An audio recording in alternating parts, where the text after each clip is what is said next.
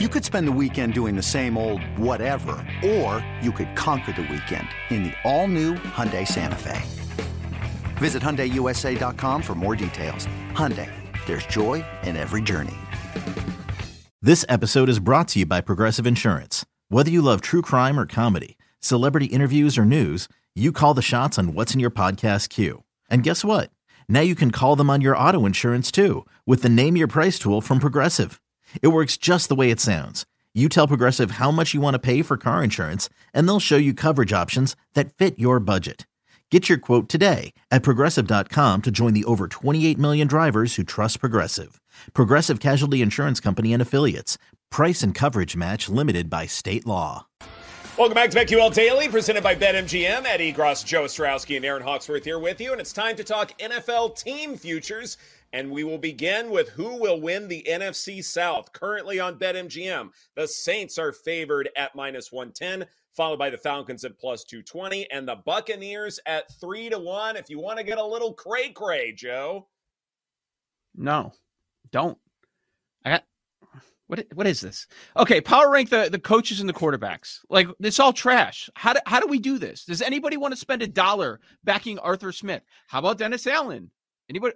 Todd Bowles? They win a game. Now everybody's all in against a rookie quarterback. Like, I don't know. Does anybody have an angle here?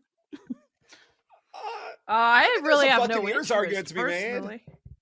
Okay, there's a Buccaneers argument to be made. Yeah, in all seriousness, like, Bucks are just half a game back. Falcons are really a full game back in terms of division standings. Saints still have 2 games left against Atlanta, 1 against the Bucks. The Saints have lost to Tampa Bay already, and so if Tampa Bay wins that second contest, then they do have the tiebreaker.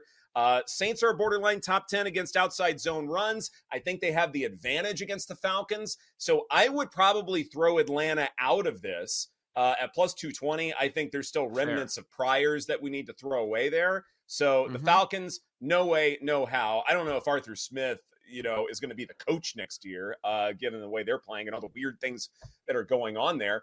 But in terms of the Buccaneers, when it comes to Baker Mayfield, no, he's not a great quarterback or even a good quarterback, but there are things there that make me think that he and Derek Carr could vie for positioning when it comes to being the best quarterback in the division. And I know that's not saying a whole lot, but what have we said about Tampa Bay all season long? They're top heavy. If they are healthy, they still have a decent amount of talent. And that's kind of what we're seeing right now. They are within striking distance to win this division. And at 3-1, I think there's value. Okay. Yeah. Like that process, I can't argue with, because if we were to say, if you're to break down percentages or say it's fairly close for all 3 teams, and then there's 3-1 on one of them, I understand that. And my guess is the reason that the value is on the Bucs at the moment is because San Francisco's sitting there coming up this weekend. So if you think they're live to take down San Francisco, then you would make that bet right now. But if, as expected, they go out there and they lose, that number is going to be even better. And a lot of the strength of schedule stuff that is out there, New Orleans with the easiest, Atlanta with the second easiest future schedule, according to DVOA. Well, Tampa Bay is going to be there because outside of San Francisco, Indy, Carolina, Atlanta, Green Bay, Jacksonville, New Orleans, Carolina. That's the Tampa schedule. So then I'm sure that they're going to be near the top as far as easiest schedules. Tampa Bay would be on. So what do you get more value on? Waiting for a San Francisco loss this weekend, or striking now while people don't realize that their schedule is probably just as easy as the other teams? I'm not sure it'll move a whole lot. I'm not sure it's something you have to bet right now. But yeah, I would wait. Maybe it won't move a ton. I don't know if you'll get a lot more value once the Niners destroy them on Sunday. It is fairly anticipated. Yeah. It's fairly anticipated. Yeah, Joe. So what's the concern with Tampa Bay? The concern is their passing defense. We know they're stout against the run. So if we look at the quarterbacks they're going to face, of course, it's never easy going against Shanahan's offense in general. Your Brock Purdy opinion aside. But you look at it, which quarterbacks scare you for Tampa Bay moving forward? I just rattled off the teams that they're going to be facing, and maybe Jacksonville's the toughest. Okay, Trevor Lawrence didn't have a good weekend. We're talking about Love, Carr if he's healthy, Bryce Young twice, Heineke/Ritter, Minshew. I think it's a good angle. At first I was thinking okay, yeah, whatever. I don't know. It's hard to come up with an opinion. But that's an interesting angle. Their passing defense will not be exposed. They shouldn't be. Right. When it comes to the Buccaneers, though, I think the other thing that we should probably bring up is this idea of the NFC wildcard picture. Let's start with a basic premise and make sure we're all on the same page here. After the division winners with 3 wildcard spots, one will go to either Seattle or San Francisco. Another will go to either the Cowboys or the Eagles. And then there's that last spot that seems a good bit more wide open. Is that the basic premise we can all agree upon? And if that's the case, then what do we do with that 7th spot? Is it gonna change? Like how locked is it's a question of how much do you believe in Minnesota, right? Kind of looking at it, that the next few games very winnable. They have a tough stretch in the final month of the season. How long does this winning streak go? It's now at 5 games. Is there going to be some other sort of a change? So, okay, yeah, your South winner, that could change. Tampa out for the moment. They could be in. But you look at everybody else that's in this race, they all have 6 losses. Washington, Atlanta, Green Bay, LA Rams. Which one do you trust? Is there a quarterback that you trust more than the others? Not really. Matthew Stafford's obviously the best, but who knows how long that's going to last. Yeah, the 2 things that stick out to me is the Vikings and Commanders with their quarterbacks and just seeming to have some momentum, just like a fresh start kind of feeling, especially with Washington. It's starting to feel like this offense is coming together. And great things are now happening for the Vikings. So I think those 2 I would trust the most out of the rest of the pack. Here's the problem, though. Minnesota is minus 200 to make the playoffs.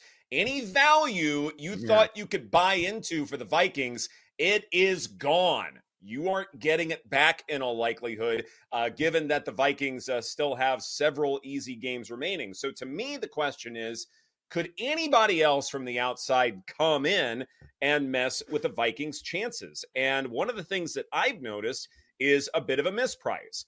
Maybe some folks might say, okay, what about the Green Bay Packers? LaFleur certainly was able to do it with Aaron Rodgers. Maybe that connection with Jordan Love will flip a switch, and then suddenly they're going to be good. And at 4-1, maybe there's some value there. Well, guess what?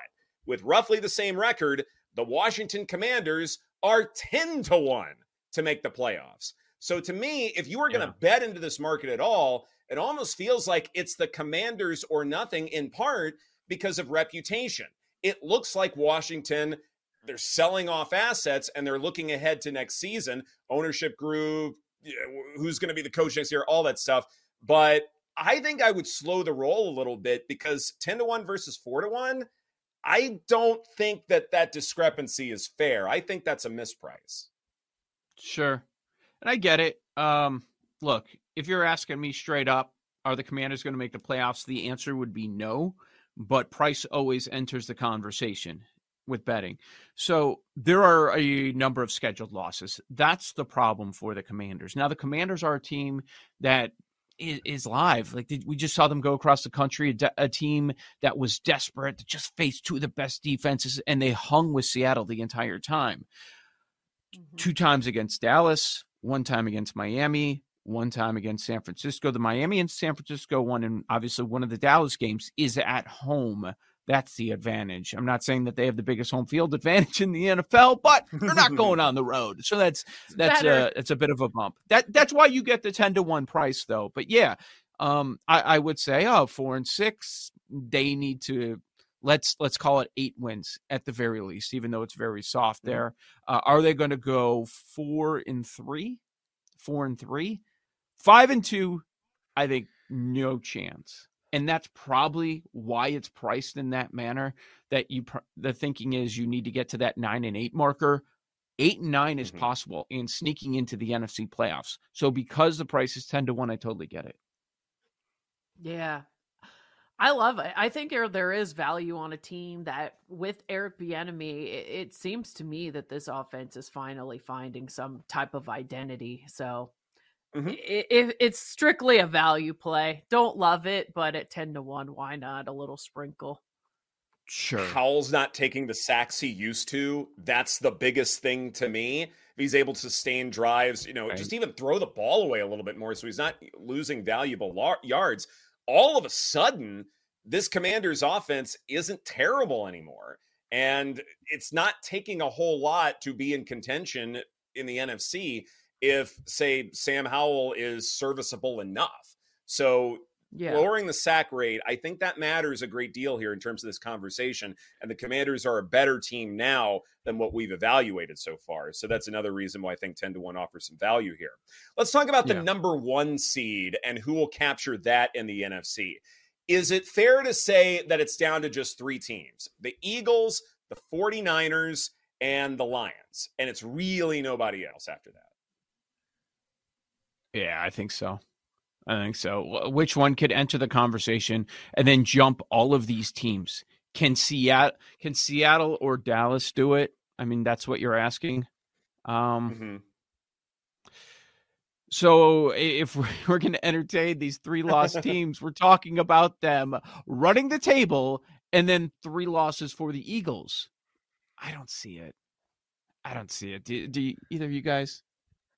With threats to our nation waiting around every corner, adaptability is more important than ever. When conditions change without notice, quick strategic thinking is crucial. And with obstacles consistently impending, determination is essential in overcoming them. It's this willingness, decisiveness, and resilience that sets Marines apart. With our fighting spirit, we don't just fight battles, we win them. Marines are the constant our nation counts on to fight the unknown. And through adaptable problem solving, we do just that. Learn more at Marines.com.